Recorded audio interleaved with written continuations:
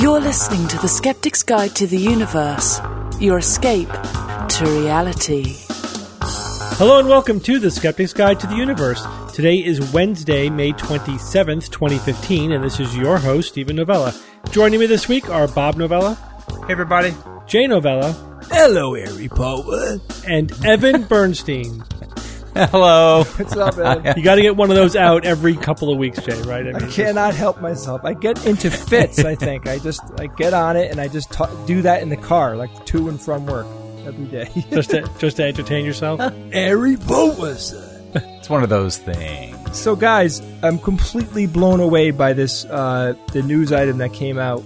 We're not covering it, but I wanted to talk about the FIFA officials being arrested. Yeah, it was big. Ooh, yeah. Yeah, it's a big deal. They were in Zurich, apparently at some hotel, some lavish hotel, 5-star situation, and U.S. feds went in and got them. You know, I guess there had been tons of charges brought against them, and you know, it's just a big deal. Serious charges. Look at this: racketeering, wire fraud, money laundering. This is big news. But did you guys read, like, the details? Like, I didn't know how bad it was. I heard that they were corrupt or whatever. Just figured that, you know, companies, when you start to earn billions of dollars, that, you know, there's lots of different kinds of shenanigans going on or whatever. But this organization, you know, was influencing countries, you know, like able to do lots of things, like, you know, use coercion and blackmail and, you know, this all sorts of the top end nasty stuff to get what they want. You know, I guess the United States, since it's not, you know, the country is not a big fan of soccer, they were not under the thumb of this company in any way, and they got them. I don't know what's going to happen. You know, it looks like people are going to jail. Wow. And large sports organizations, they're not usually the target of these kinds of investigations, say by the U.S. Justice Department. So that sort of puts this particular investigation into a realm of its own because of the prominence. I mean, it just doesn't get higher than the U.S. Justice Department, at least in the United States. It's enormous. Yeah, I mean, racketeering, conspiracy, and corruption are some serious charges, man, that you do not want to be accused by a government of doing those things. Well, guys, we have a great show coming up.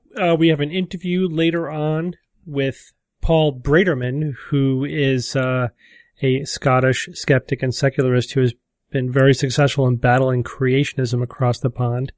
But first, Bob, you're going to tell us about this week's Forgotten Superhero of Science. All right, guys, this week for my Forgotten Superheroes of Science segment, I'm going to talk about Georges Méliès, or you could also pronounce it, I guess, Georges Méliès, who was a French filmmaker and illusionist who made the first science fiction film and is considered the father of special effects. Ever hear of him? Yep.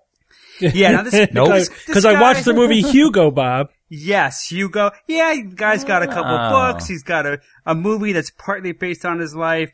And so, yeah, he's not quite as obscure as most of the people I cover. But, I wouldn't say he's a household name. And, I was just, surprised at just how awesome this guy was. Well, Méliès was born in Paris in 1861, and he was just a very creative guy and very artistic at a very young age. He was reprimanded for drawing on his books at school, and also as he grew a little older, he would build puppet theaters and later on marionettes. But then he discovered stage magic, and he was entranced, and that culminated in the purchase of the theater Robert Houdin. And what he did with this theater was he created increasingly elaborate little stage plays until he saw a demo of the Lumiere brothers, their cinematograph, that led him into making these mini movies that he would also play at his theater, and he became just increasingly obsessed with this. He ultimately produced an astounding 500 movie shorts using this new technology, covering everything from drama to historical reenactments, you name it. Horror cinema? Yeah, actually, he was one of the very first pioneers of horror cinema, creating one of the earliest horror movies in the late 1800s. I think it was called The Haunted Castle, so that also got my attention. And this guy wasn't just, a director or whatever. He was an actor, a director, a producer, a writer, set and costume designer, set painter. And also, of course, he was the inventor of many many of the special effects. And this whole thing came about essentially from an epiphany that he had. He was filming in the street when his camera jammed. And he quickly got the camera going, but when he looked at the developed film later, he noticed that various vehicles and people on the street magically became other vehicles and other people. Now, of course, what he had done is, the tape stopped rolling, the traffic kept moving. When he got it going again, everything seemed to change. And of course, that's just, special effects 101. We were doing that with our Super 8 camera with Dad, guys, Joe, Steve. Yeah. Jay, remember? Years and years ago, he would turn it off, he'd make people disappear. But, over 100 years ago, at the dawn of cinema, nobody was really thinking of that. And he independently discovered that. I think, Edison had, discovered a similar idea, a little bit earlier than him, but I don't think he didn't do nearly as much as Méliès did. And, this is called the stop trick. It's also called locking off or the genie cut, which is pretty funny. Yeah, I dream of Genie when she blinks out. Exactly. So what happened, the reason this was an epiphany for him is because he realized that film can be used to bend space and time and warp reality in ways that stage could never do. So over the years, he came up with countless techniques and illusions many have never before seen, like double and multiple exposures, time-lapse, split screen, dissolves, and a host of other ideas that he came up with. One example had 8 versions, or I think it was 7 versions of him on the screen at once. It was the name of it, I think, was like a one-man band. So he was one person playing 7 different characters on screen at the same time, which is 100 years before Eddie Murphy did it in his famous string of movies. 100 years. But many would argue that his magnum opus was his movie A Trip to the Moon from 1902, which pulled together many of the innovations that he had made. And that's the one, you'll remember, the one where a cannon shoots a spaceship to the moon, which hits the which hits the moon, and the moon has a face, and this rocket ship hits it in the eye. So lodges in its eye. Right. I mean, guys, that is such an iconic image, isn't it? No film history retrospective would ever dare leave that one image or that little snippet of 5 seconds out. Yeah, it's like one of those things. Iconic. Yeah, I've seen it like 100 times every time you. Right. Exactly. Yeah. But not many people though know who made it. Or have seen more than just a few seconds of that. I think that was something like a 20 or 30 minute actual little mini movie. But don't forget, that was the first science fiction movie that was ever made, and this guy was responsible for that. So, it was a passing fad. That'll never catch right. So Méliès was, arguably the first true movie artist. This guy was a real artist. And, wow. And one of the biggest technical innovators of his time, influencing many of the movies that all of us geeks know and love. I would say, so remember, George, mention him to your friends, perhaps when you're discussing reverse cranking cinematographs. Cool. Bob, I know what that is. That's the first time you said one of those. I know what it is. You know what reverse cranking is? I do it every night, man. Oh, nice. The reverse cranking is when you crank the film backwards so that you can then run it forwards to expose it and do your multiple exposures type of thing. And the cinematograph it's kind of specific, but it's also kind of a catch-all for very early type of camera, that they were using. That's what Mr. Burns calls movies. The cinematograph. But isn't it interesting that they had a hand crank the actual machine? Oh my God, yeah. Mm-hmm. You had to have a really, really good inner pace. I guess George Robb would do this very well, but I would be terrible at it. Like just keeping a steady pace as you're filming. They would play songs in their head, Yeah, that's how they would keep time. They would let music be their metronome, basically. All right, so Jay, your news item is actually a Swindler's List, your series on scams. That's right. I haven't done one in a long time, but something really juicy came across my desk, and I wanted to tell you guys about it. Charitable organizations are supposed to do what? Charity. Right, but help people and not for profit. Yeah, they raise funds and they give as much of that money away to the people that are in need, whatever the particular charity is.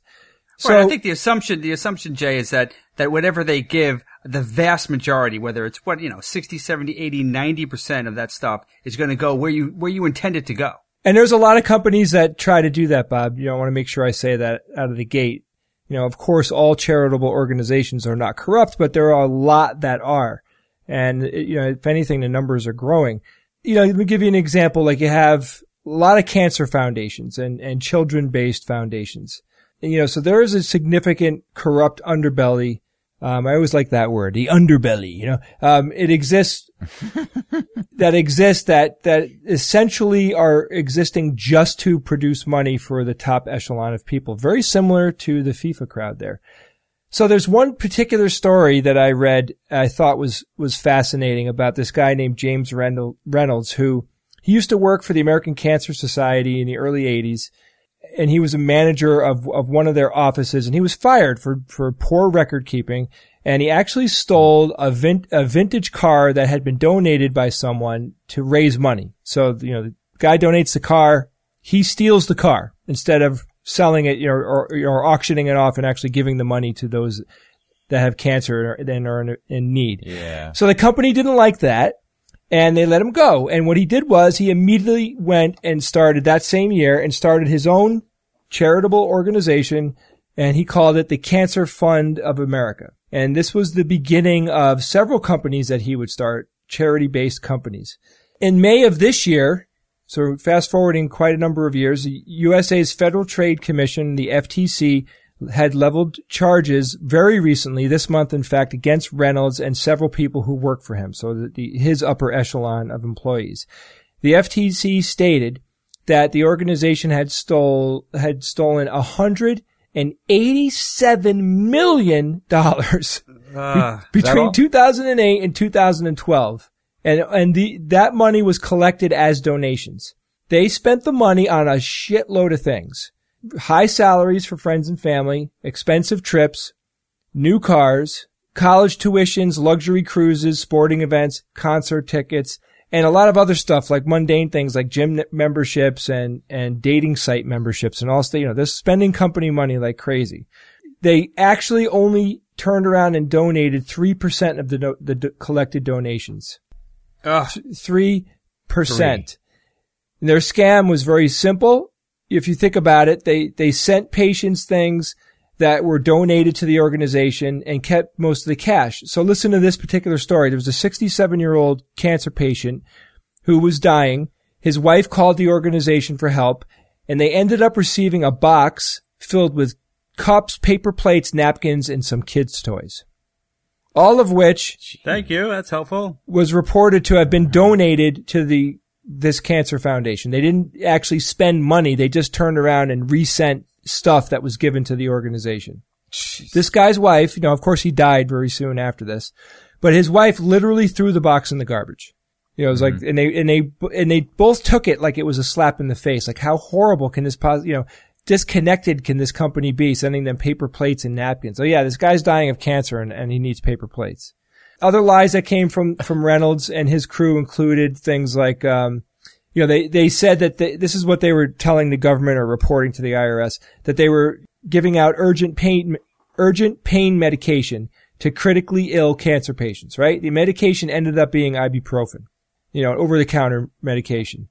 Very, very inexpensive. Oh my God. Other services they claimed to provide were like free rides to patients to and from chemotherapy. Guess what? Didn't exist. No free rides. The whole thing was a lie. The proverbial ride. Reynolds' other company, the Breast Cancer Society, they claimed that they shipped $36 million in medical supplies overseas to those in need back in 2011. IRS investigated, found out none of those things that they said that they shipped were ever purchased by the company. The Breast Cancer Society never purchased the $36 million worth of stuff, so therefore they kept the money. They were just lying to the government.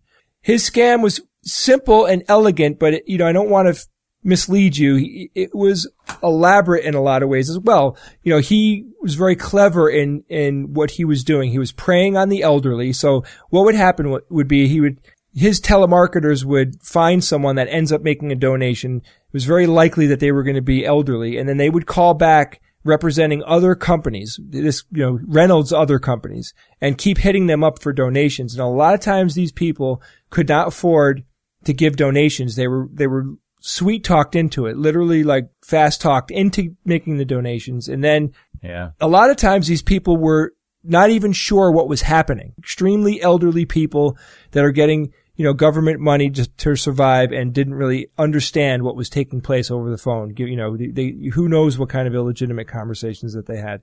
They would pretend to sound, the company names were crafted to sound like other companies that are legitimate. And his scams continue to go on, meaning that he just kept trying all different things. There's a lot of details to this guy's story that I found very interesting. So, while reading about this, I stumbled on the Tampa Bay Times created a list of the top, the worst charities, America's worst charities, right? So this is tampabay.com where you can find this. And man, do you want to get mad? If you do, I do. Go to this website. So that, several of Reynolds' companies are in this list, but there's a top, there's 48 companies on this list. Like the number one is called the Kids Wish Network, right? So you can go to the website and take a look that they raised $137.9 million. They paid out 2.5% of the $137 million. And then if you click in and you read the details about the Kids Wish Network, I mean, just reading it makes me sick to my stomach. The scam that they pulled in the name of kids that need help is so horrendous. Just go to the website and read it. Then you have the Cancer Fund of America, that's Reynolds' company. The Children's Wish Foundation International, that's number 3. Yeah, they do a lot of sound-alikes. So they're trying to make you think that's the Make-A-Wish Foundation, which is a legitimate charity. Uh-huh. The Firefighters Charitable Foundation, number 4, International Union of Police Associations, AFL-CIO. And you read the percentages, 1%, 7%, 0.5%, 2.2% of the actual monies taken in were donated to anyone in need. And they're taking in tens of millions of dollars. All those companies that I listed, the top 5, were above 60,000 and way up, from 60,000 to 60 million to $137 million taken in. And they're giving away, fractions of the money. Yeah. Lesson learned, I'm sure a lot of our listeners already knew this, but you got to be very careful. Please do investigate any company that you're going to donate money to. Please investigate it.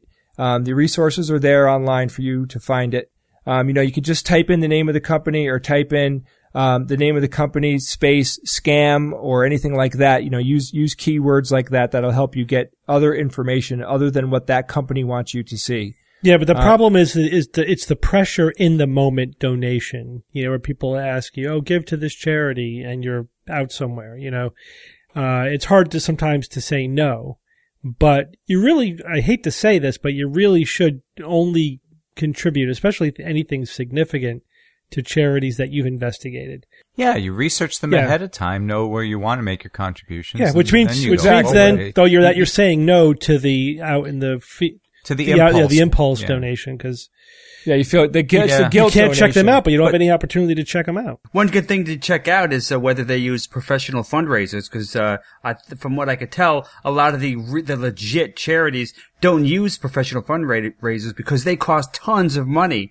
And, they do it, they do it in-house, I guess, and it's a lot cheaper. So would be a red flag if they have professional fundraisers. But how do you admit it? And that's a good point, Bob. Yeah. What's interesting is a lot of these companies were reported to hire, these third-party fundraising companies that all they do is run fundraisers. And they would be giving 70 to 80 to 90% of the donations that were taken in just to pay the fundraising company. If you're running an organization like that, in my opinion, you are a sociopath, right? I mean, these people, that's beyond just, being unethical. You've got to be a real psychopath to do that sort of thing, that level of scam.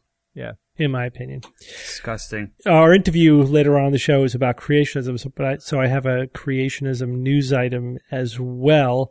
I wrote a post on my neurological blog last week, and guess who showed up in the comments? Our old friend, Dr. Michael Egnor. Yeah. I love him. Where's he been the last 4 years? Creationist neurosurgeon who blogs, or at least writes part-time for the Disco Toot, the Discovery Toot. And he and I have crossed swords in the blogosphere quite a few times. Have gone after each other pretty harshly, actually, but in a good intellectual way, harsh in the intellectual way.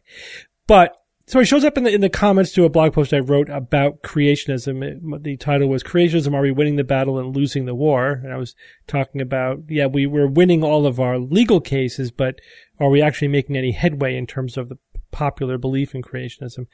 So anyway, it was interesting. I mean, he was very polite as a commenter on my blog, so I engaged him politely. I wanted to see if we could get anywhere, I'm always willing to engage with somebody who's willing to engage, and just to see if I could get him to really spell out his position. And some interesting things came out of that I wanted to talk about. So I do think he's really showing some of, at least, the current strategy that U.S. creationists are using. So one of his big arguments is that scientists are using the courts to censor discussion of scientific topics. Really? Yeah. The courts? Yes. So. Okay. Well, maybe in public schools, but is that what he's referring to? Yeah, he's referring to the court cases in which, in the U.S., in which the teaching of creationism has been deemed unconstitutional because it's religion. Right. That's really pathetic. They have had their day in court multiple times, and they've had their asses kicked. It's like arguing that, we're not learning economics in our English class today. We need fair time for economics in English class. What? No. Go have an economics class somewhere. Go have your religious class somewhere. It doesn't belong in a science class. Yeah, obviously. But again, he is trying to say that this specific point is that scientists, any self-respecting scientist, shouldn't use the courts to censor scientific discussion. Of course, he was totally challenged on multiple levels back there. I had to give him a history lesson to remind him of what's actually happened. How did he respond, Steve? He really just kept going back to his premise. Yeah. He's like, these are his talking points. I actually then wrote up a follow-up blog called Creationist Talking Points, where I addressed his specific points. That the comments to that blog post are currently at 331, which is a lot for my blog. Yeah, so people are having a fun time with him, and he's there. He's still engaging. It's interesting, but he's not backing off. I mean, he has his talking points, and that's it. He's just too invested. He's just no way. Well, I mean, you have to wonder, like how he could maintain that position despite the fact that it's been, in my opinion, utterly eviscerated. But for example, let's review very quickly the landmark cases. First of all, none of them brought by scientists. They've all been brought by either parents of children in school systems, or school systems or whatever. So if you go, the original cases were for creationists banning the teaching of evolution. Real censorship, right? Yes. They were trying to censor the teaching of evolution in the public schools. They essentially lost essentially they are guilty of exactly what Egnor is accusing the scientists of being guilty of. They lost their case in the scientific arena, so then they just decided to go to the legislature and pass a law banning the teaching of evolution. That was declared unconstitutional because it's singling out a scientific theory because it conflicts with religious belief. That violates the Establishment Clause of the First Amendment of the Constitution. Then they went to the creation science approach. Okay, well, we're going to pass laws requiring equal time for creation science. And the courts ruled that creation science is religious belief and not science. Okay, so then they said, let's teach the controversy. It's controversial whether or not. Nope, that doesn't fly either. There is no controversy. It's at the end of the day, you're just trying to teach creation science again, and that's religion. It's not science. So then they went to, I'm glossing over a lot of details, but the broad brushstrokes are, then they went to intelligent design. This was really the most recent big case, the Kitzmiller v. Dover from 10 years ago. And the courts ruled that intelligent design is creation science, is religious faith, and therefore the school district can't require that it be taught in the public schools. The smoking gun, if you recall, for that determination was the text that was recommended specifically in the law that was challenged of pandas and people, in which there was a literal cut and paste of creation science for intelligent design. I mean, you don't get a better smoking gun than that. that intelligent design is essentially creation science. And it is. In none of those court cases are scientists trying to censor anything. Their argument is that intelligent design and creation science are not science, that they're religious faith. And the courts have systematically agreed. Talk about revisionist history. He's saying that scientists are censoring, and it's the other way around. I know. Then he says, well, I couldn't be more wrong. He says, I disagree with the court decision. That's okay. Good for you. Good for you. It doesn't mean that it amounts to censorship. It's still, they're not saying don't teach science in the science class, or don't teach science we don't want. They're saying this is not science, it's religion, and the courts agreed. And as we pointed out in Kitzmiller v. Dover, the judge in that case, Judge Jones, was a conservative Bush-appointed judge. This is not, you can't say this is any kind of liberal judge or liberal agenda or whatever. Nope. It was such a home run. He nailed it too. You really can't, the burden is really on anybody who's going to disagree with that decision. I mean, they had the opportunity to present their case thoroughly, and they failed, so. Gosh, how intellectually dishonest do you have to be to take Egnor's position on it's hard to imagine. Issues? I mean, really. Steve, do you think that his real motivation here is to try to recruit people, or why show up on your blog? I don't know what he was trying to accomplish. Bored? I can only speculate. I honestly don't know. But I don't think he's trying to recruit from the readers of my blog. That would be rather pointless. But maybe he's looking for fodder. He's, maybe he was hoping I was going to, give him a good quote, ban him or something, or give him some good quotes. Who knows? Looking to stay relevant somehow. Yeah, but no, it's been, I'm very happy that I've been able to set a tone in the comments to my blog. It's still a blog. Trolls occasionally show up, but my regulars are very good at, at engaging politely, but, firmly. They certainly don't give any quarter, but it is a good, I think, as good a venue as you can get. Yeah, it's not, I agree. It's not uncomfortable. It's not threatening. It sets the right tone. So I'm very happy about that. So, exactly for this reason, because then people like Egnor will stay and engage long enough for me to make him spell out exactly what he's saying. And I think it gives us a little bit of insight. What I really think is that this is now the Discovery Institute Intelligent Design talking point. That it is just another iteration of the Teach the Controversy, which is it's also part of their academic freedom approach, and teach the strengths and weaknesses of evolution. You're trying to censor us from teaching the weaknesses of evolution. That of course, the point that we get to, which is unresolvable, because he's not going to change his mind on this, is that we disagree over the status of creationism and intelligent design. I don't think that they're science. The criticisms of evolution that he brings up have been destroyed already. They've had their fair day in the court of scientific opinion in the arena of science, and they've been rejected because their arguments are not valid. They either misrepresent the evidence or they use faulty logic. The design inference, for example, is not a legitimate scientific reasoning. It's not even really a falsifiable notion. They confuse top-down design with bottom-up emergent design, and they make no attempt at distinguishing those two things. And so, okay, you can infer design all you want in nature, but it's a bottom-up evolved design. So that doesn't get you to where you want to go. It's not a criticism of evolution. So here's another thing. One last point. The other thing that comes out is part of their approach. This is very interesting. So again, they can't teach religion in the public schools. So they had to argue that their ideas are science, and they've systematically failed. Their ideas are not science. So part of what they're trying to do,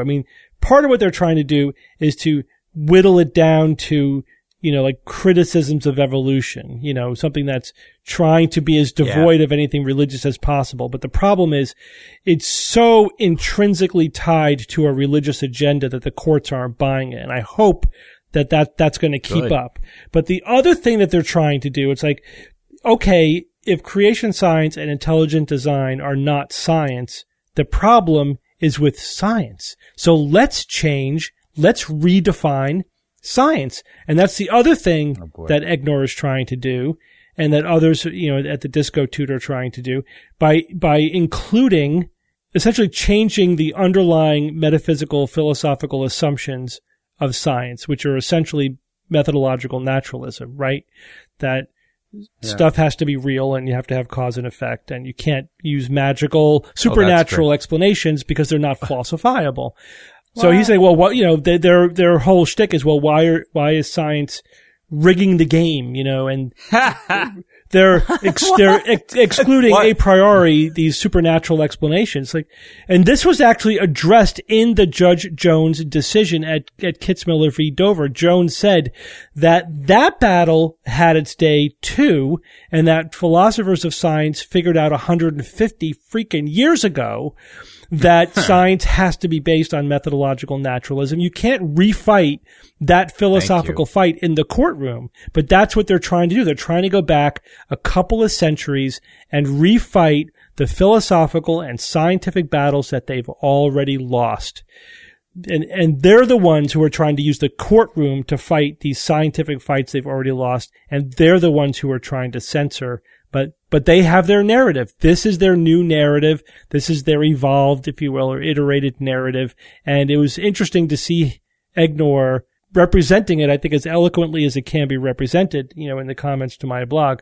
No one there, of course, was buying it, but I mean, I think I have a much better understanding of exactly how they're proceeding, in their attacks on evolution. So, the creationists, are they winning the war essentially because they are putting up this fight, even though it's futile, even though it's probably not going to go anywhere? They're just putting on essentially this performance essentially for their for the red meat. What I think is they're holding the line within their cultural arenas. So in the South, in largely fundamentalist regions of the country, where belief in creationism is somewhere in the 40%, they're holding the line. That percentage has not changed over the last 30 years because they are successfully watering down or avoiding the teaching of evolution. So generations of people are being brought up who don't understand evolution. They grow up to be creationists who then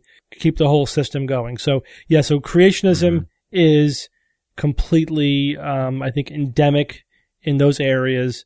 And they've been successful in preventing us from making any progress at that number. The rest of society, I think, the other 60% or whatever, I think we're making progress there, but we're not cracking that base, of creationists. So collective groan. They are trying to gain ground. This isn't them sitting around going, we're just going to hold this line indefinitely. I mean, I think. Oh, they want to gain ground, but I think they're holding their ground is what the stats show. Okay. What they suggest. Yeah, I agree. All right, Evan, you're going to give us a quick one about, demonology online or something like that.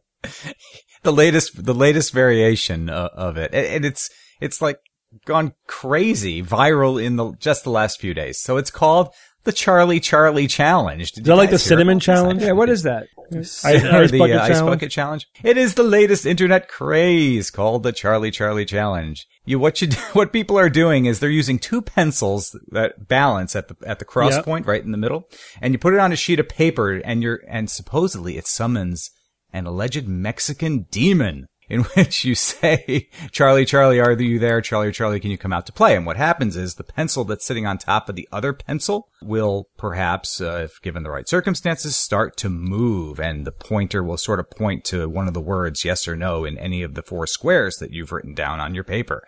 It is the latest machination of Ouija board, I guess is what you can kind of compare it to, even though there's no planchette and you don't put your fingers on it to move it. The pencils just, because of gravity and how they're precariously perched, the top pencil, it will eventually move on its own. Or if somebody blows on it slightly. How many people has Charlie killed? It's unknown at this time. However, people have been recording their experience with playing that game and tweeting it. That's the craze right now, and it's been, these tweets have accumulated right now more than 1.8 million of them and counting. 1.8 million. That's one busy demon. He must be popping all over the place. He's all over the place. Charlie's all around us. He's making more appearances than Jesus on tortillas or something. However, the only thing perhaps crazier than this is that apparently there are Catholic priests who are issuing urgent warnings over the dangers of summoning demons and playing games such as this. So what you have is essentially this silly game that's going on, and of course you leave it to the people in the church to step in and give it a life of its own by saying, yes, this stuff is real. It can happen. You can summon a demon. Stop doing this. Oh, boy. So it's dumb to dumber is essentially what's going on here. So that's the latest craze happening on the internet.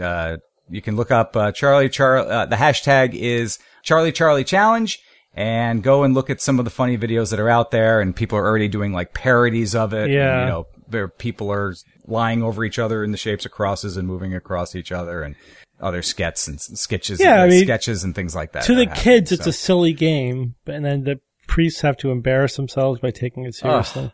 I mean, gosh. But Steve, that's what the demons want you to do. They want you to not believe them for real. It's all about the deception, Steve. They want people to make fun. They want them to lighten it up. And what they're doing is they're planning an apocalypse. Mm-hmm. Oh. Yes, it's coming. I didn't realize it was that serious. Yes. Evan, is this all a viral marketing campaign for like the new Poltergeist movie or something? Oh, interesting. Yeah, that'd be interesting cool. idea, Steve. You'd never know. You'd never know. You'd never know. But, hey, who can argue with 1.8 million tweets? All right, Jay, who's that noisy? Let's see if we could solve this one. Thank you. Yes, I love Who's That Noisy. All right, so last week, you heard a very interesting sound.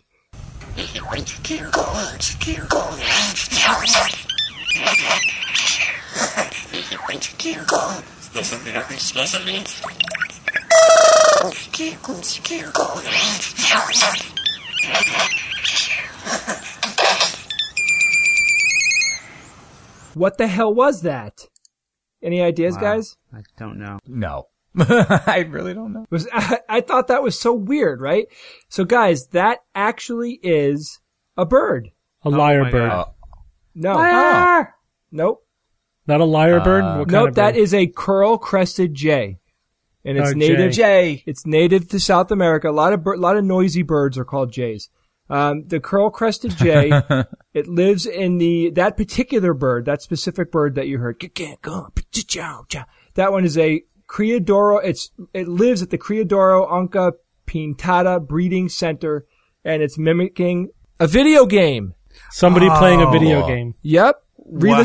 Re-listen to it now, and it'll blow your mind that is actually a video game. You could hear like the video game voice, like the character talking, and you can hear the guns and lasers and whatnot. I just thought it was incredible. That bird is exceptionally good at mimicking. If the bird had said elf needs food badly, I would have definitely gotten that one. So nobody guessed it. Nobody got it. Yeah. Of course. Isn't Who the that hell's going to funny? get that? I don't know. I mean, there's a lot of people out there, Bob. That maybe the person Yeah, true. that Made the recording. made the recording. Sure. All right, guys. I for some reason, because of the Edison dolls, I've been trying to find creepy things, and I had a listener send in something extraordinarily creepy. Cool. Oh, you're gonna. It's going to give me nightmares? This is creepy.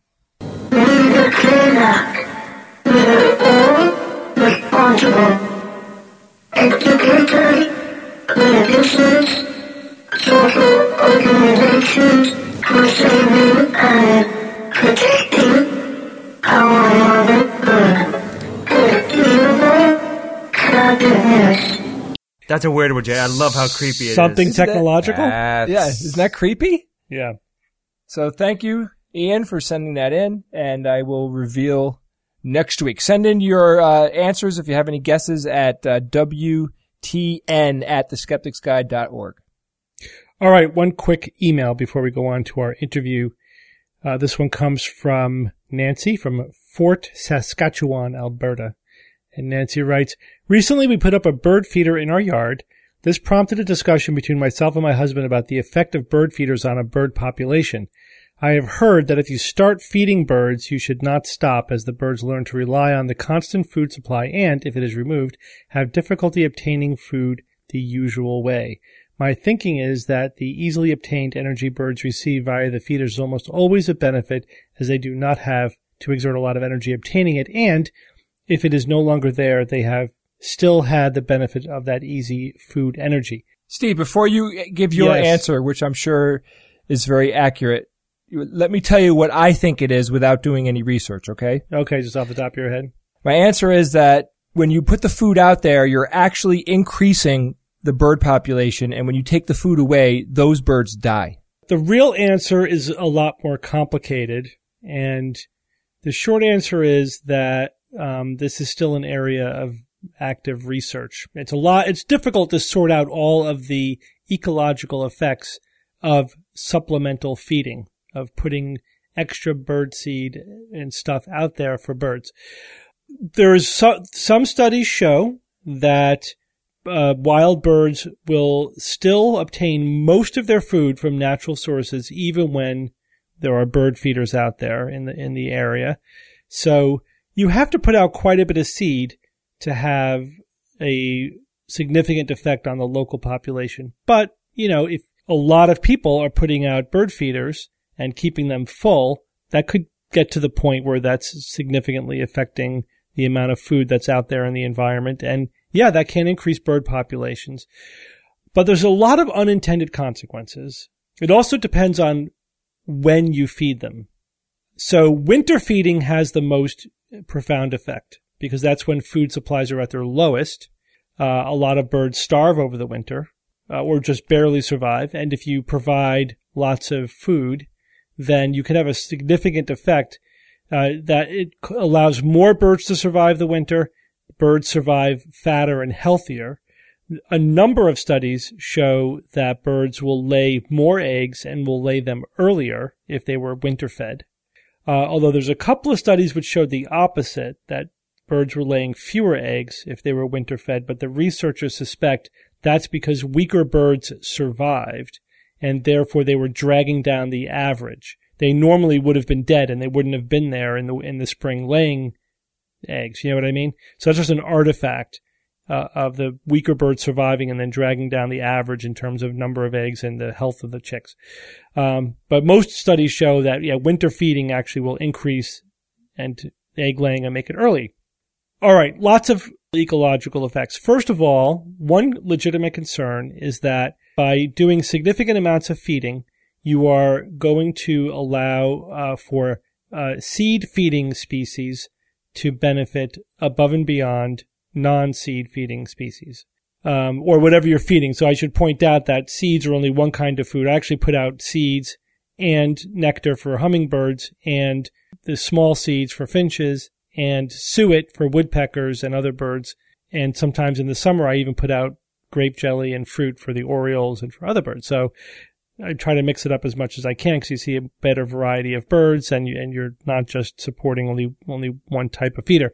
But, I can't have any effect on insect feeders or worm feeders, So there are studies which show that seed feeder species will benefit at the expense of other species because they take up their nesting locations. Even though they're not competing for food, they are competing for nesting sites, and they can drive down the population of other species.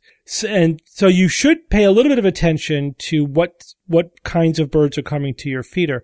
Two of the most notorious invasive species in North America are seed feeders, house sparrows, and European starlings.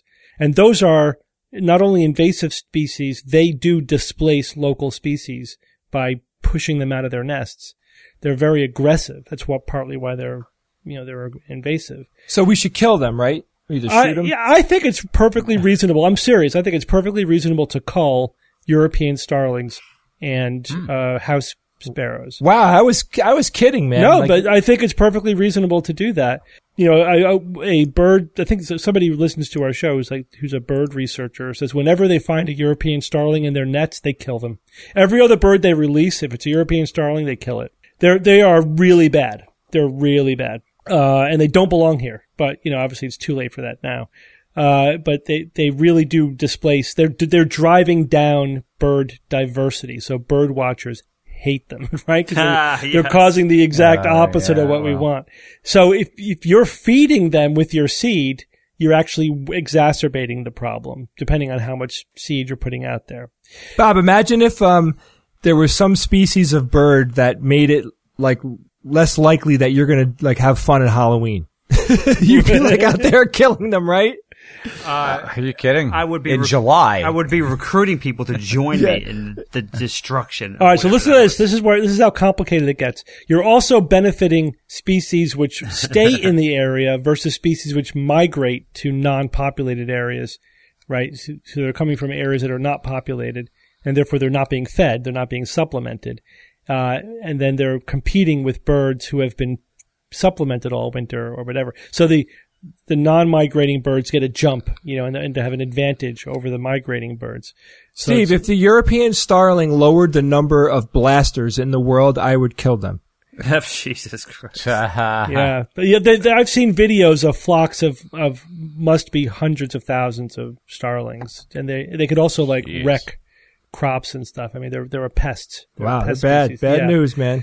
And Gotta go. They got here. They got to North America because some jackass 100 years ago released 2 of them in Central Park in New York City because he thought that Central Park should have every bird mentioned in Shakespeare, and so he released these species in here and created a massive problem. And that man's name was Charlie. Charlie.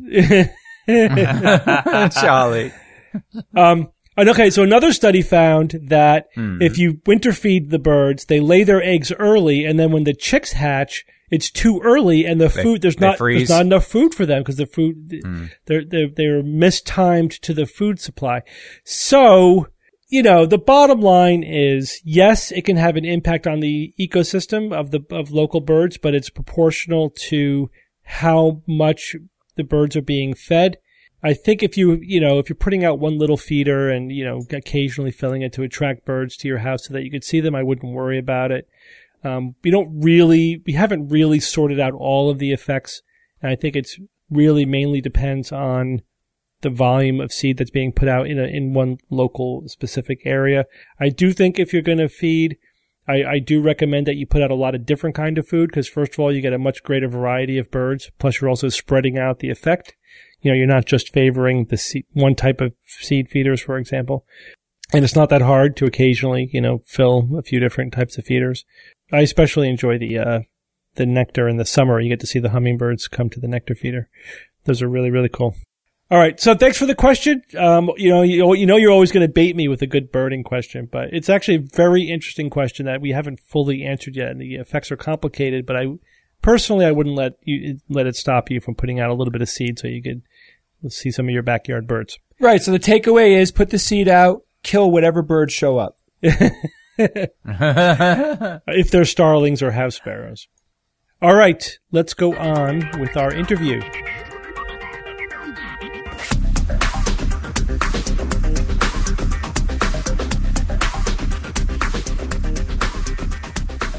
We are joined now by Paul Braderman. Paul, welcome to the Skeptics Guide. Hi, thank you. I'm delighted to be here tonight. And Paul is a committee member for the British Centre for Science Education and the science advisor to the Scottish Secular Society. You are a retired chemistry professor and a science writer. I know you contribute to the Panda's Thumb and a lot of other skeptical and secular outlets.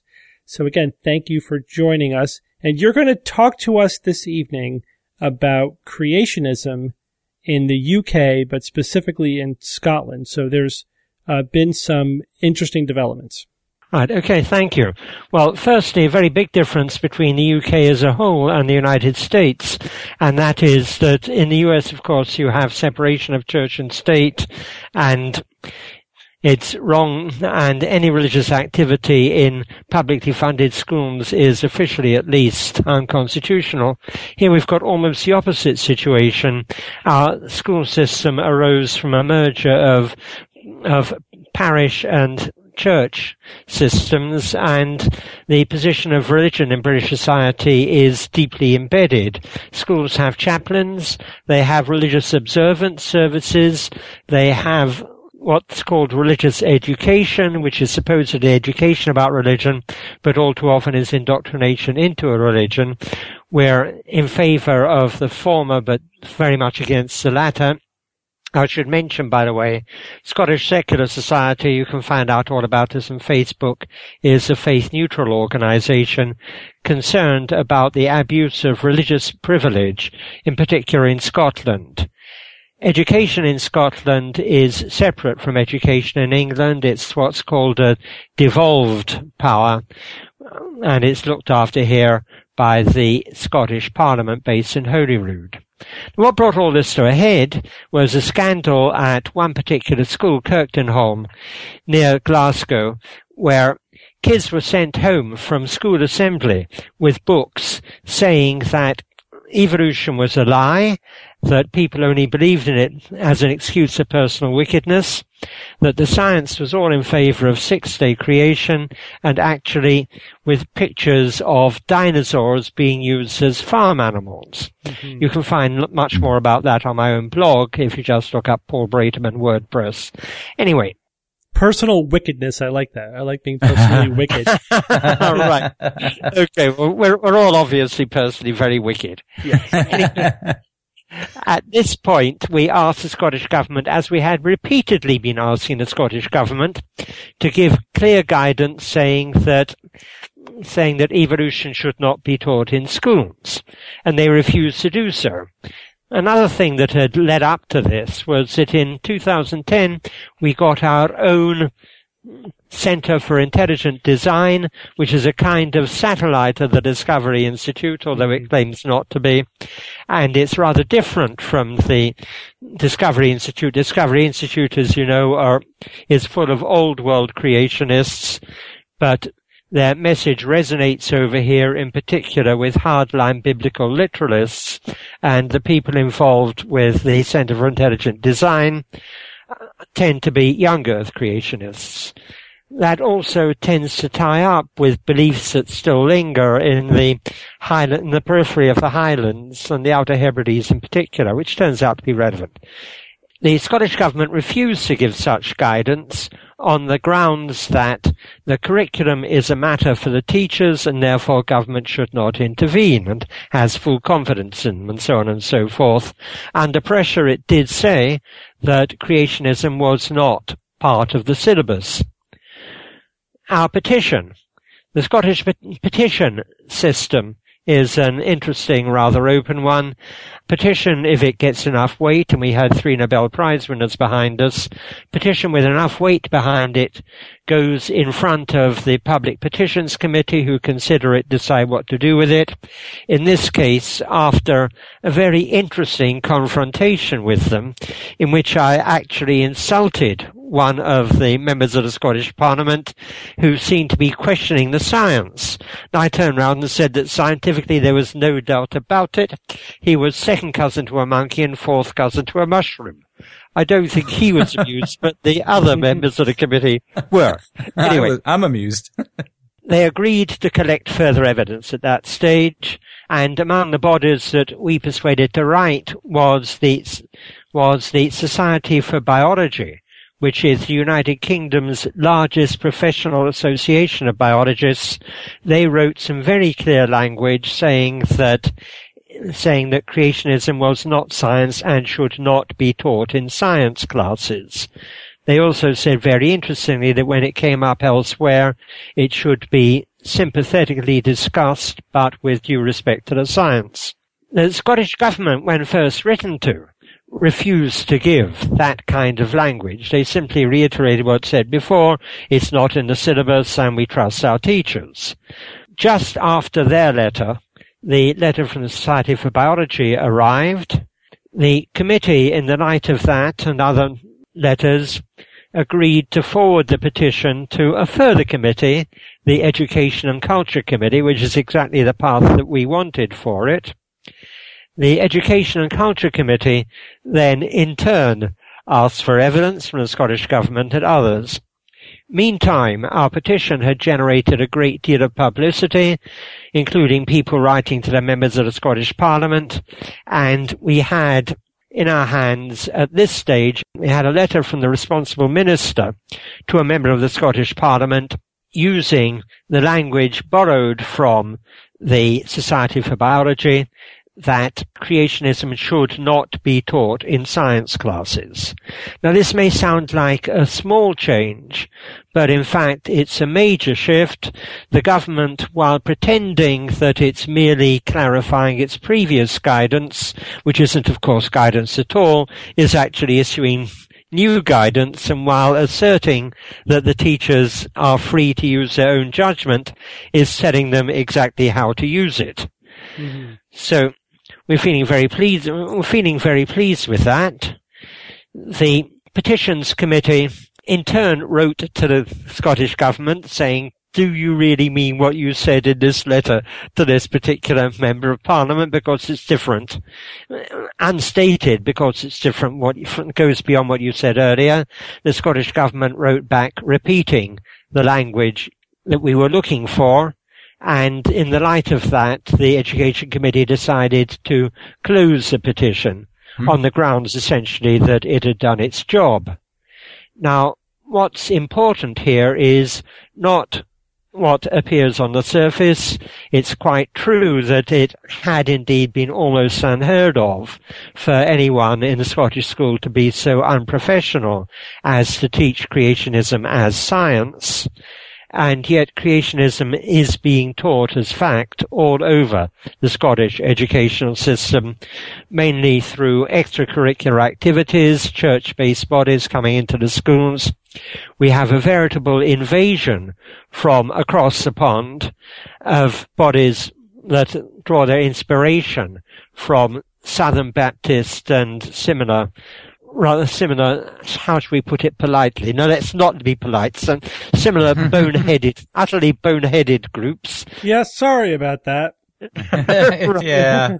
It sounds like we have our fingerprints on that somehow. Yeah, well, things are sort of bouncing to and fro. The people we're talking about draw their inspiration from the Westminster Confession, which is 17th century Scots Calvinism. Mm-hmm. And so it's found fertile soil bouncing first one way over to you and then back to us across the pond. The scandal at Kirktonholm I mentioned earlier, turns out that for 8 years the head had invited in members of an extreme sect called Churches of Christ, and the particular volumes are produced by some bodies called Apologetics Press. If you look them up and see what they say, it really will curl your hair. The way this is going to play out now, the battleground is going to shift, I think, inevitably to what's taught under the aegis of religious education. The official position in religious education is that creationism should be discussed. And after all, if you're discussing Christianity, that is one Christian view you should be discussed, but not promoted. And the significance of this apparently minuscule change in language is that this alters the entire framework about what counts as discussion and what counts as promotion. And if it is not to be taught as science, the implication is that in religious education as well and elsewhere in all school activity, it should not be presented as scientifically factual. And that's the reason why we really, really do believe that we've won. We've got a lot of publicity out of this. So essentially that's where we are, and that's why we're feeling very pleased with ourselves tonight. Okay, so is there some sort of, let's take it from the other perspective. What are the creationists going to do now? What's their next move? Are they going to appeal this somehow? Or are they going to just continue to, say, defy this, interpretation of what's going on and try to battle it out in the courts, something like that? Well, it's been quite amusing.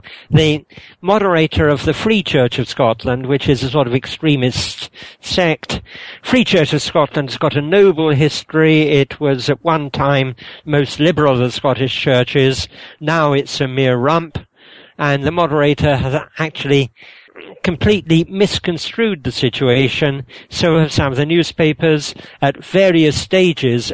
Early on in the procedure, the first Scottish government letter which I referred to, which was rather unsatisfactory, he crowed about how our petition had been thrown out. And now he's turning around and saying the petition was completely unnecessary because we haven't shown any cases of creationism being taught as science. So he's gone from saying that we lost and saying we were wrong to saying that nothing's happened anyway. That's going to be his party line. The Church of Scotland is split deeply between what you might call conservative and liberal theologically, and therefore the way true to Church of Scotland tradition is avoiding saying anything at all on the matter. We are confident that creationist individual groups will carry on going into schools and will carry on doing more or less what they've been doing. We're just trying to get parents, teachers who are offended by this, others who are aware of what's going on, to send us, if you'll pardon the expression, chapter and verse, so that we can then very specifically complain to the local authorities involved and turn round and say, well, if you can't teach it as science because it isn't true, then surely you can't turn round and teach it in religious education, because to do that will be to make both religion and science into a mockery. So if I could recap to make sure I understand the situation, what you have is guidance from the Minister of Education. Is that the right title? Minister for Schools and Learning. He's a sort of sub-minister for the Minister for Education. Okay. The way that this is done, there's a body called the Scottish Qualifications Authority, which sets the syllabus in collaboration with another group called Education Scotland. These are sort of hands-on, they're what we call quangos, quasi-non-government organizations, within which act under guidance from the government, but with a large measure of autonomy. And the government does steer them while doing its very best to pretend not to do so. So does this word from the minister have the force of law, or is it just a really strong suggestion? I don't think it's a matter of law, but I do think that anyone who went against this would be behaving themselves unprofessionally, with possible grave implications for them. They'll lose their job, potentially. Right, yeah. They get at any rate, they get immediately a reprimand and a prospect of losing their job.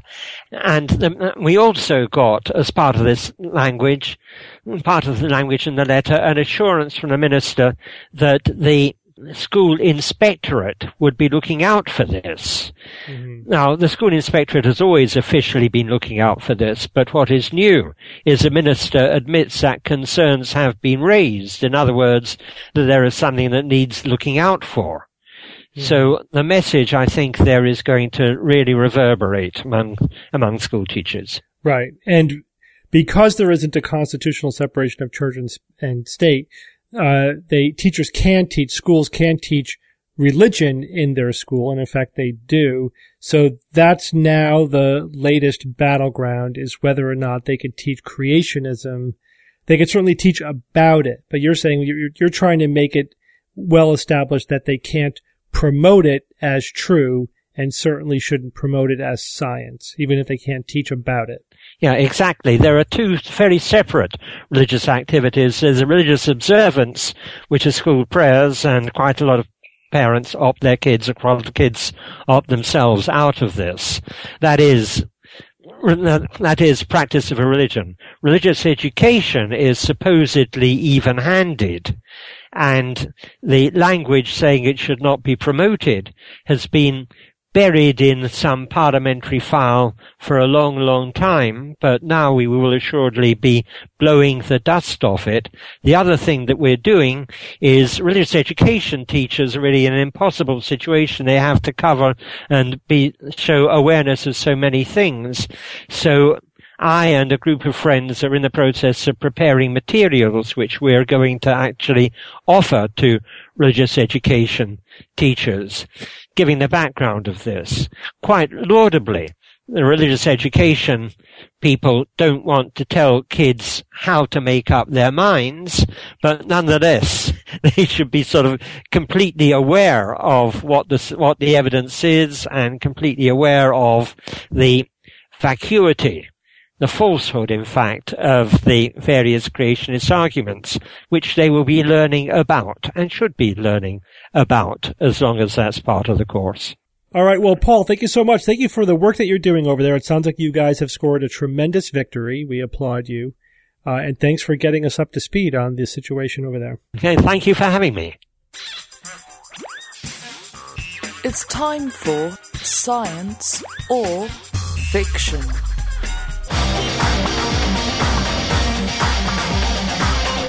Each week I come up with 3 science news items or facts, 2 real and 1 fake. And I challenge my panel of skeptics to tell me which one they think is fictitious. Are you guys ready for this week? Did I sweep you guys last week? I think I swept you last week. I don't remember. That was a whole week ago. What do you expect? Yeah. All right. Well, let's see how you do this week. This is the internet. Memory is short. That's right. But the internet's forever. Item number 1. Biologists have engineered double helix DNA that has 6 instead of 4 nucleotides. Item number 2. Recent research suggests that infants are able to understand abstract relationships even before they develop language.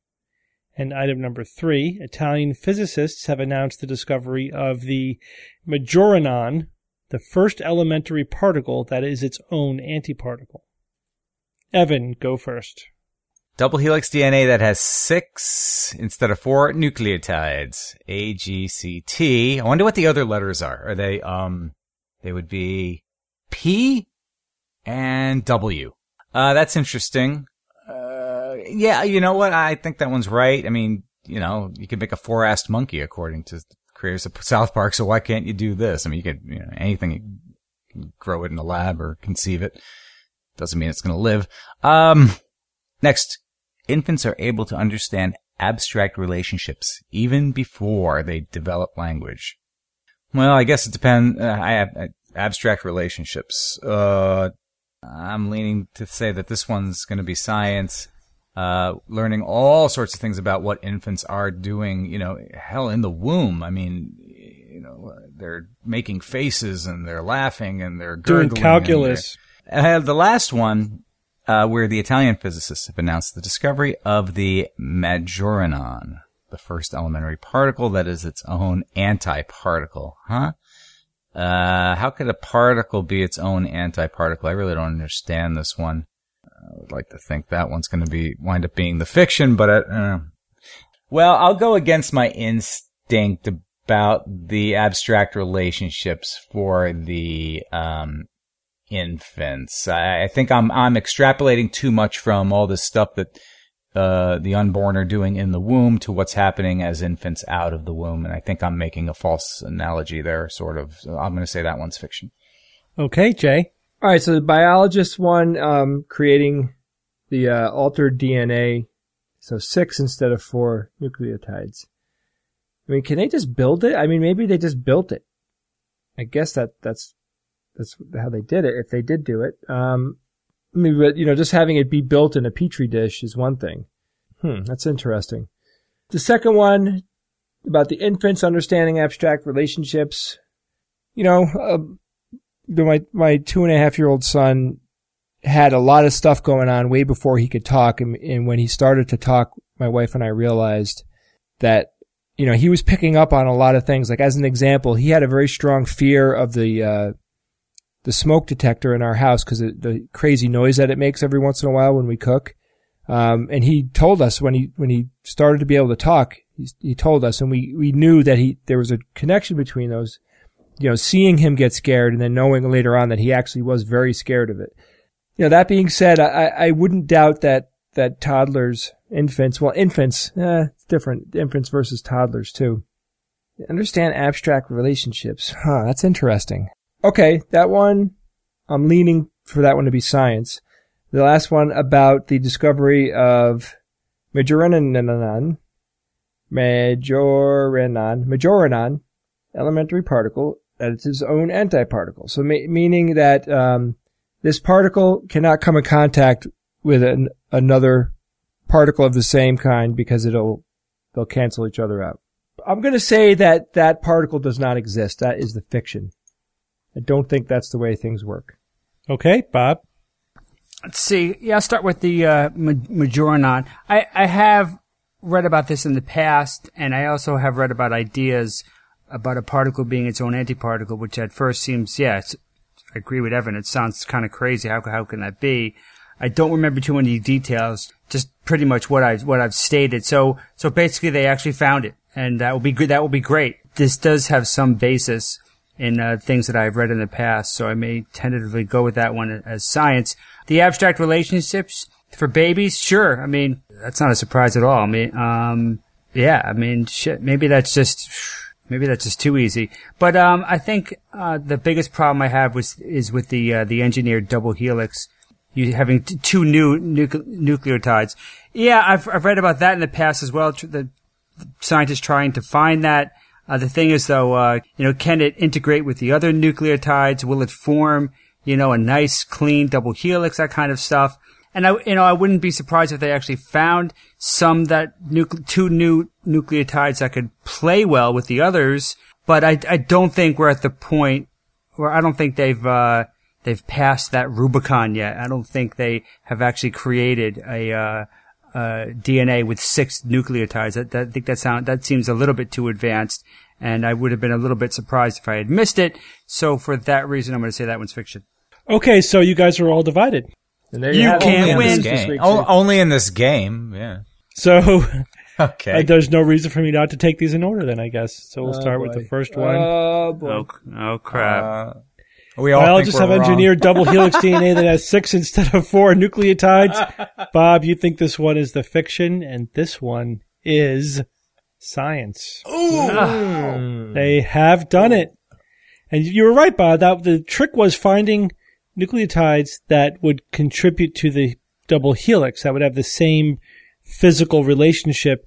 They found other nucleotides that would pair up, but they would break the helical structure of the DNA. So What first are you they need called? 2 What are the letter nucleotides. designations? Well, one of your letters was correct. P is correct. The other one, there was Z. So Oh, Z it's and close. P. So they found these 2 nucleotides that not only will bond to each other, but they will integrate into the DNA and they will maintain the double helix. So they said the pairs integrate well with conventional pairs, and the DNA can evolve, they said. So I guess it does everything it's supposed to do. Some of the reporting about it, though, was a little wonky. Like they said that this could lead to new proteins. No, not going to lead What? to new proteins. It's not a new amino acid, just DNA codes for proteins. It doesn't mean that because you've expanded the code, you could make new proteins. It doesn't make new protein structures or amino acids or anything available. So that made no sense. I don't know what the hell they're talking about. But it does mean that there's, this is a potentially synthetic DNA. I don't know if having a 6-letter instead of a 4-letter code could really be used. I guess so. I remember we talked previously about researchers that they were able to change the code of the DNA code to incorporate new amino acids. Remember that? Yeah. Yeah. A 6-letter code would have more possibilities. Yeah. 3 nucleotides code for 1 amino acid. Now we're talking about really funky synthetic life. But if you did that, at least it would be completely incompatible with all existing life. I mean, at the most fundamental level. So you wouldn't have to worry about interbreeding or anything. Let's go on to number 2. Recent research suggests that infants are able to understand abstract relationships even before they develop language. Evan, you think this one is the fiction. Uh-huh. And this one is also science. Oh, wow. Oh, Good work. So, Jay, you Jeez. I are, got slammed by the marjoram there. Or whatever Yeah. that's called. Yeah. So this is interesting research. They were trying to see is if infants can get the concept of things being the same or things being different. So they would show them pairs of things, like 2 Elmo dolls, and then they would show them 2 different things, like an Elmo doll and a toy camel. And they recorded how long the infants looked at the pairs. And after only a few trials, they got the concept of that these 2 things are the same. and they would look at them for only a very short period of time. But then if they were shown things that were different, they would look at them for longer.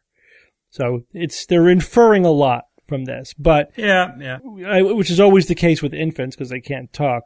But this paradigm, I think, is well established. But it is what it is. But in any case, what they were saying is that at the very least, if you could do a same paradigm in animals, and you could show that, like they did this with other primates, and it took them 1,500 trials before some of them. This is with baboons. Before some of them would have this effect, would seem to get the concept of the same versus different. Whereas with human infants, it took only 4 to 6 trials before they would appear to get it. What the researchers speculate that this study supports is the notion that our thinking is based on a very fundamental level, even independent of language, because these are infants who don't know how to talk yet, on the notion of analogies, of being able to understand when things are the same and things are different, and the ways in which they're the same, the ways in which they're analogous, that this is a fundamental building block of human thought. Obviously, we need a lot more research before we can make such sweeping statements, but that's where they think the research is headed. Well, Steve, isn't it possible that even though those infants cannot speak, but language has begun to grab a foothold in their minds because they've been exposed to it for so long? Yeah, certainly. But I mean, I think at that age, like these were like 7 months. Oh my God, yes. Infant. Yeah, but they're only a month away. There's some language going on, I think, inside their heads. Yeah. But they're not speaking yet. Right. They certainly don't have at that age, maybe they're recognizing individual words. They're not, they don't have sentence or grammar, you know what I mean? Or syntax or all that stuff hasn't come in yet. Okay, which means that Italian physicists have announced the discovery of the majoranon, the first elementary particle that is its own antiparticle. That is fiction. Bob, you are correct. This is a theoretical particle, but no one really believes it exists. It is one that occurs outside of the standard model. It's beyond the standard model. The Majorana fermion is the alleged particle after the Italian physicist who thought of it, Majora. And it is its own antiparticle. But what that means is that, that they can't exist. They can't exist. Yeah, right. And other things. What the new study was the physicists were able to simulate it. Not create it or discover it, but they were able to create like a simulation of the particle so that they could essentially experiment on its theoretical qualities. So it was just a quantum simulation, they said. So it still could have interesting applications. So my instincts were good, Bob. You know what I'm saying? I think so. Yeah, I hear you, Jay. Very good. Very lucky. I mean, good. Very lucky. I mean, good. Yeah. Right. Yeah, so from what I was reading, it sounds like no one's expecting that we're ever going to actually find this particle. It's just a theoretical sort of construct, but. And I'm looking right. I mean, I saw the title of that news item and I didn't read it. And I forgot the keyword in the title, which says simulate. Simulate. Yeah, hoist on your own petard. Yes. Okay. Well, Evan, do you have a quote for us? I do have a quote, and here it is. Science is not a boys' game. It's not a girls' game. It's everyone's game. It's about where we are and where we're going. Space travel benefits us here on Earth, and we ain't stopped yet. There's more exploration to come. And those words were spoken by Nichelle Nichols. Lieutenant Uhura. Yeah, that's right. Very awesome. nice. Yep. She's, well, I mean, do I even have to say it? Lieutenant Uhura, USS Enterprise, popular Star Trek television series, and the motion pictures, and the fan dance, and all that. I mean, come on. What else do I have to say? Oh, how about this? And did you know that Nicole's brother Thomas was a member of the Heaven's Gate cult? Really? He died on March 26, 1997 in the cult's mass suicide. He was one of them. Wow. Oh, wow. He was a member for 11 years. Prior to that, he left a final video message saying, "I'm the happiest person in the world." And I don't know, he's the happiest person off of the world now, I suppose. And now he's the deadest person in the world. Or one of them. Well, that's interesting. But I think one of the most interesting footnotes to to her Star Trek career was when she was actually considering leaving the show. She was going to leave Star Trek. I'm not sure what season this was, but she was considering leaving. And she was meeting Martin Luther King Jr. and mentioned it. And he's like, no, please don't leave the show. You are working, you're working on a TV show showing a diverse, a diverse society in the future where everyone gets along. That's fantastic. Just stay on and continue doing that. Even if you're not necessarily doing the things you would like to do on the show, it's such a big boon. Yeah. And she it wasn't did. perfect, but it was one step. You know. Yeah. I think I agree. Take that step and then take another, Her character was one of the first African American female characters on American television not portrayed as a servant. Hey, think about that. Right. Talk about, a typecast situation. And yeah, I mean, she just absolutely busted that ceiling wide open. Thank goodness. Not to mention the kiss with Captain Kirk. Well, that, Well, that was, the show was a groundbreaker. Roddenberry was definitely trying to have a racially diverse cast. And, there was a lot of firsts on that show. Species diverse. Yeah, definitely. Captain Kirk had sex with those aliens for a reason, man. That was, a subtext there. Very profound. yeah, the 4-vaginaed woman from Omicron Persei 3 or something. It was still, but still white dudes were in control. I mean, all the top, positions. Well, let's not get crazy. Yeah, it was, like I said, it was a step. I mean, by modern standards, you would look back at it and go, it was still hugely skewed towards, Caucasian males, but But it was the 60s. Later it was series, the 60s. Exactly. Admiral, women captains, women admirals. It just got, and eventually, a woman, that was the captain of it wasn't an Enterprise. Yeah, Voyager. The ship Voyager. It wasn't called the Enterprise, but it was still a Starfleet, the main ship of an entire series, and that was fantastic. Yeah, absolutely. You guys watch Mad Men? No. So some of the first season. No. Yeah, right after I start watch Breaking Bad. Just ended, but yeah, so it's, a depiction of the 60s, and I think they did a good job of showing how horrifically sexist it was. I mean, you take it for granted, but it's amazing how far removed we are from that, even with one generation. Sure. You think about the characters in that really movie. 2 generations. That's our parents' generation. That's when we were kids. And 50 years ago. It was, oh my God, it was just, you imagine anything like that happening today, and it would be completely unacceptable, at least in, most places. But it is, amazing to think. I'm not saying we're there yet, but we obviously still have a ways to go. But what a dramatic difference. It just slaps you in the face with how different it is. I saw the first couple episodes, and it is a slap in the face. And you're right. We're not perfect by any stretch of the imagination. But one thing is undeniable. We've come a long way, and it gives me so much hope for the next generation, the next 20 or 30 years. They're going to look back at how it is today and be like, damn, guys, what the hell were you thinking? So, right. in a lot of ways, I think that, of course, it's going to happen. But, so I think we're on a good trajectory here that still needs definitely needs some work, but I'm still happy where we seem to be going. Right. The future's bright. I talk to my daughters about their culture, their peers and everything, and they're pretty progressive. I mean, for example, they literally, to them, like being gay or transgender or whatever is like being left-handed. It literally means nothing. Awesome. Like the idea that anybody could be discriminated against because of their sexual preference is abhorrent to them. They're like, it's just totally, they don't get it. It's totally outside of their ability to understand. So, which is great, which is fantastic.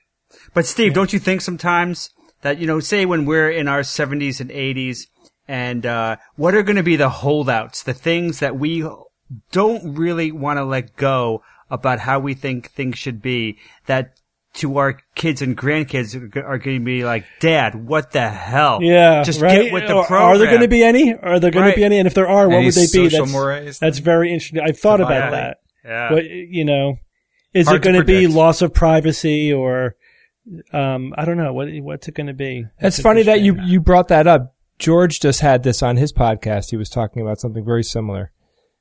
What are the things going to be in the future that we look back on and say, what the hell were we thinking? But Bob is saying the opposite. What are our kids going to say? You know, they're going to think we're old fogies because we're not on board with what? With what social change that they're going to embrace, that we're going to think is, you know, these kids today kind of thing. Yeah. I don't know. The Charlie game? I don't know. I mean, honestly, I think that, you know, just because of where we're from, we're pretty progressive. So maybe our listeners can suggest something to us as to what that might be. Or maybe it's the thing we haven't even thought about yet because it's a trend that hasn't really come to fruition yet. But I don't know. Yeah, some will say it's vegetarianism, you know, how we used to maybe. Yeah, maybe it's true, Evan. It might be, you know, that we hold on to our hamburgers. You know, for those of us who still consume meat on occasion. I'll eat the lab-grown meat. If it tastes great, if it passes all the tests, why not? That will solve all of our problems, wouldn't it? Just have lab-grown meat. Well, we're on their way. I like the Hitchhiker's Guide solution where they genetically engineer a cow that wants to be killed and eaten. Great. Perfect. Kill me. I've been force-fed for weeks. Would you care to eat? Please, have seconds. God, that guy was a genius. All right. Well, thank you all for joining me this week. Thanks, Steve. Hey, good to be with you. And until next week, this is your Skeptic's Guide to the Universe. The Skeptic's Guide to the Universe is produced by SGU Productions, dedicated to promoting science and critical thinking. For more information on this and other episodes, please visit our website at theskepticsguide.org, where you will find the show notes as well as links to our blogs, videos, online forum, and other content. You can send us feedback or questions to info@theskepticsguide.org. Also, please consider supporting the SGU by visiting the store page on our website, where you will find merchandise, premium content, and subscription information. Our listeners are what make SGU possible.